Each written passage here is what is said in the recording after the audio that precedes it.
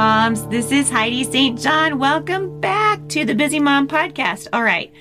I'm really excited because I am sitting across the table from my dear friend Jane Lambert, and she's in my closet with me. Because you guys know I'm podcasting from my closet. So welcome, Jane. Hi. To my closet. Hi, everyone. So I always ask people when they come into my closet, and when I say I ask people, I've only done this one other time. So I always ask people, you being my second person, what does my closet say about me? It says you're organized and you're fun.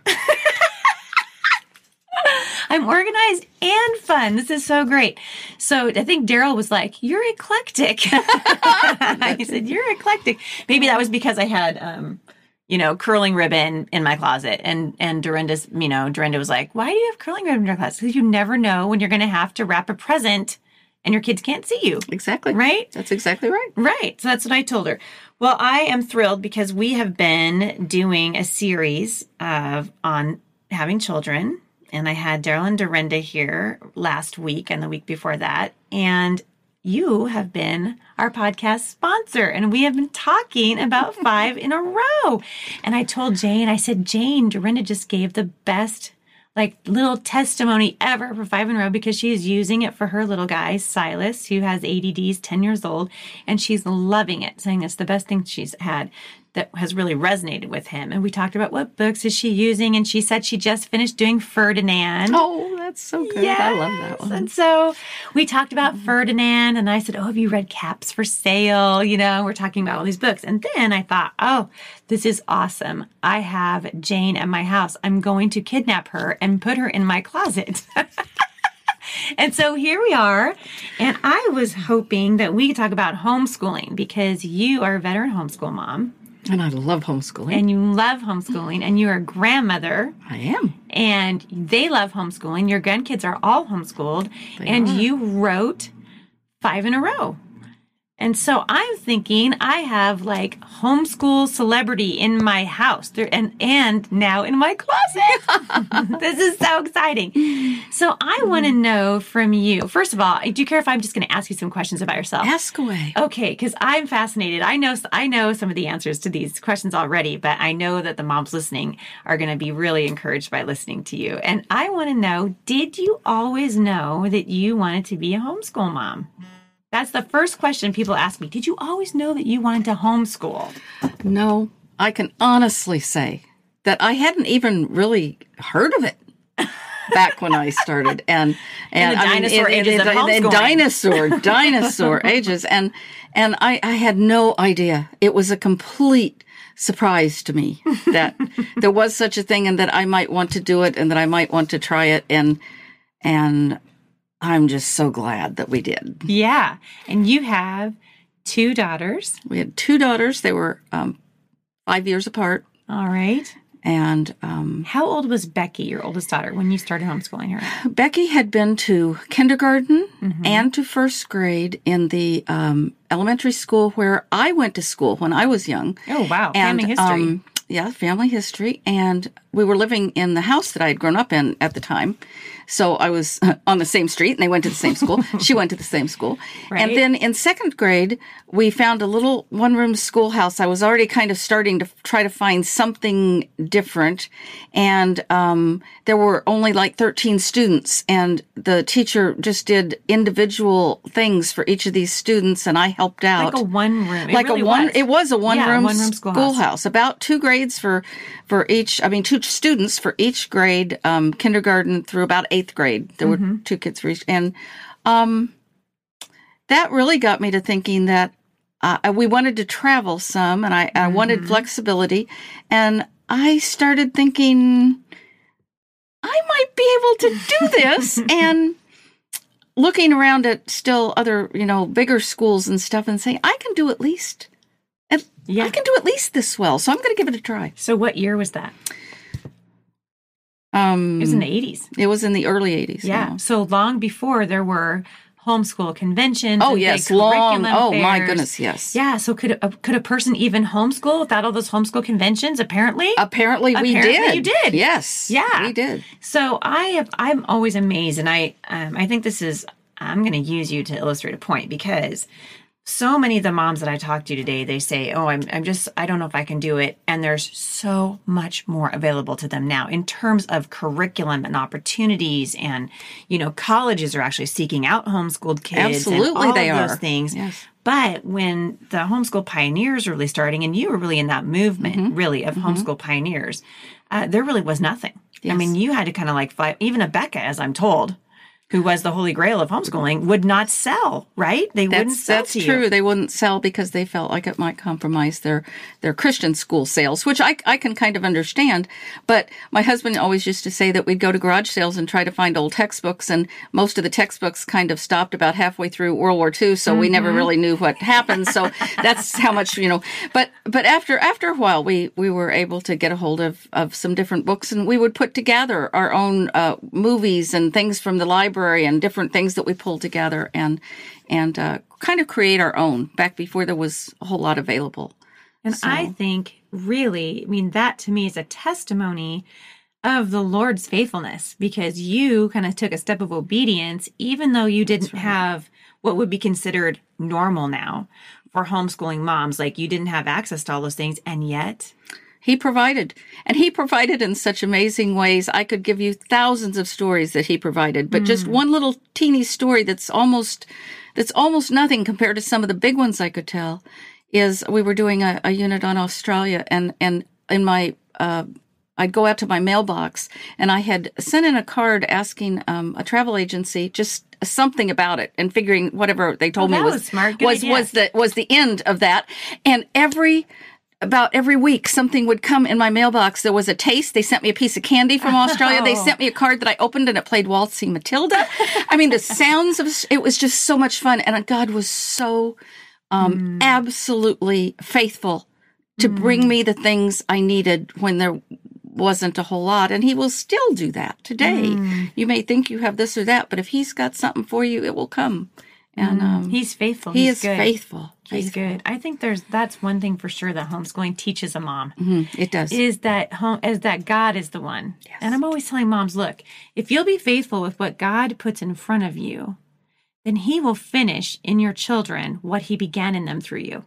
And so often we think that we have to finish it, right? We feel like we've got to got to have all this stuff. We've got to be the best at math. We've got to be the best at grammar, And I'm not good at math. I don't know how you are. You're probably better than me. No, she's giving me a thumbs down. I don't really like math a whole lot. I love to write clearly, and you love to write. And so I thought, well, I'll take my chances and start homeschooling, using kind of my strengths. And I love the language. I love to immerse my kids in books. And you did sort of a similar thing with your kids and in just reading to them, right? Yeah. And eventually, Becky, not only did she graduate or finish homeschooling, she went on to college. And did she fail there? No, not at all. No, she didn't. Look at you. She didn't. She didn't. And God was faithful. Yeah. It's amazing. I mean, neither one of them fails. I mean, it's an amazingly effective, efficient way to teach, and it really works. It's tutoring. It's a one-on-one style. Even if you have many kids, it's still a one-on-one style, and it's what the Kings used to have. It's tremendously effective, and it's individual, and that's the best part. You can go as fast as your child wants to go in a subject, and as slowly as they need to go without hurting their feelings, as slowly as they need to go to catch up with something, all in the same child. And it's a blessing. It's a huge blessing. It's amazing. I heard from a veteran homeschool mom when I was in Dallas a couple of weekends ago, and she said that if the only thing she ever did was surround her kids with good books, really give them good literature, they would have been just fine. And I do believe that. Absolutely. Because really, they're picking up a good book, and they're learning history, and they're learning how to communicate. They're seeing how the language is written. I think so many homeschool moms right now are putting an awful lot of pressure on ourselves. Our kids have to know Latin. They have to know this. They have to know that. And they don't. Now, I'm not saying that that's a bad thing in and of itself. It's not intrinsically bad, but I think a lot of moms are carrying a lot of guilt because they feel like they have to perform this particular certain way. And really, They really don't. They don't have to do that. They don't. And what I would far prefer my children to learn to do, and the children around me, is I would far prefer that they learned to think, that we gave them time to present a subject, whether it's science or history or geography or even math subjects, and present a subject and then give them time to work on it and ponder it and wonder and think and say, hey, I'd like to know a little more about that. Or, Mom, why did they do this when they could have done that? And actually have time to think and work it out.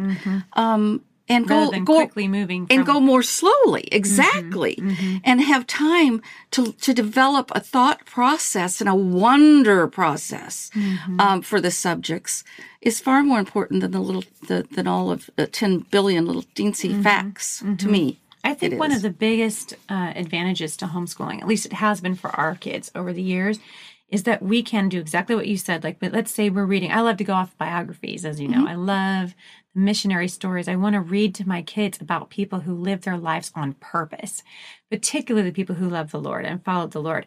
And one year we were reading Corrie ten Boom. And so, of course, we start studying World War II, and we're learning about Holland and Nazi Germany and Hitler and Europe. We're studying what was happening in the United States when Hitler was in charge of Germany. And our kids were so fascinated by that story. Well, it's kind of a horrific kind of fascination because you can't believe that humankind allowed those kinds of atrocities to be committed against an entire race of people.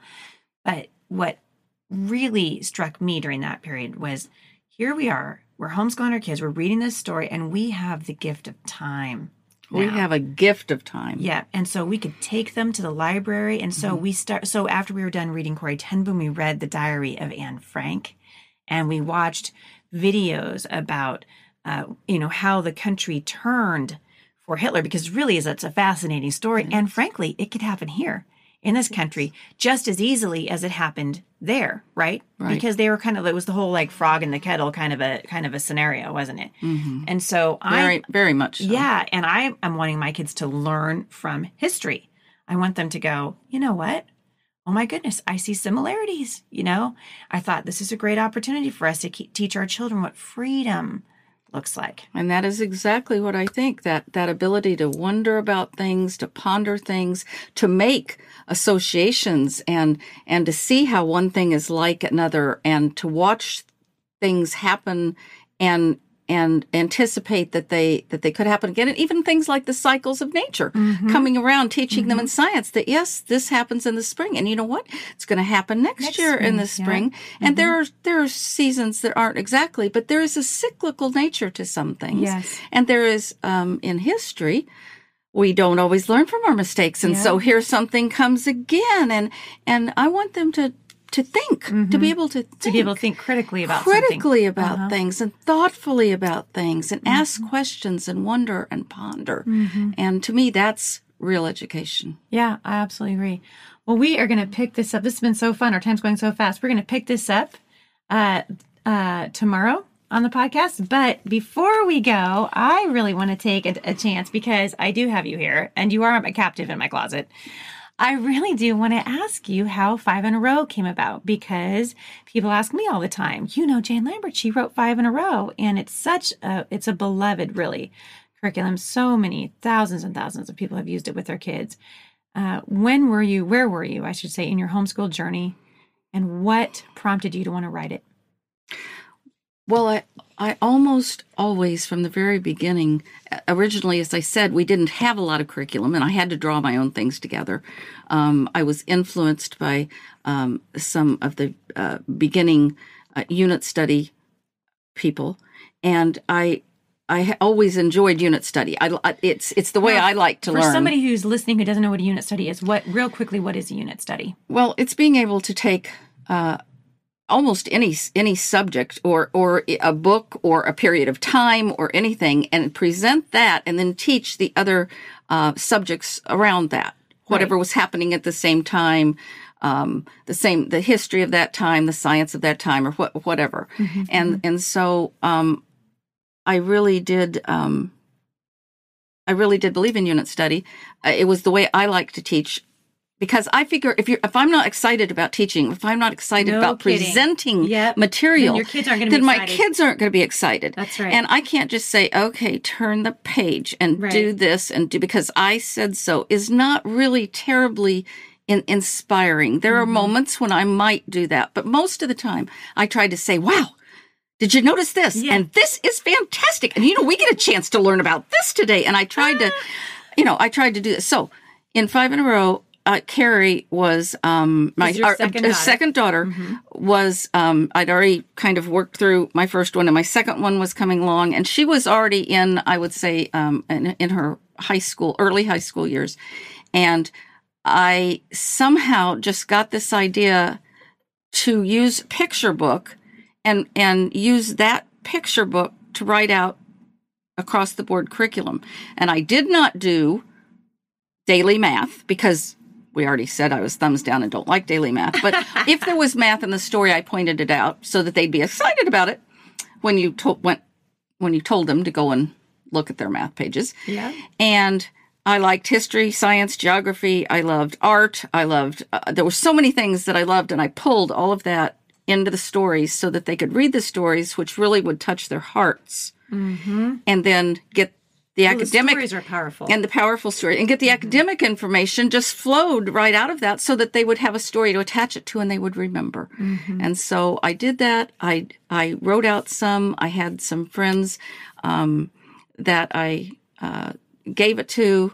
I wrote it for them sort of, but I also asked them to test it for me. So they were kind of working with it and giving me feedback, and that's sort of how we started. I ended up doing about a little over 20 books in my first volume and put it out there, and my word, somebody bought it. And oh my word. Yes. And we were off and away, and we're still selling it. So thank you, Lord. That's amazing.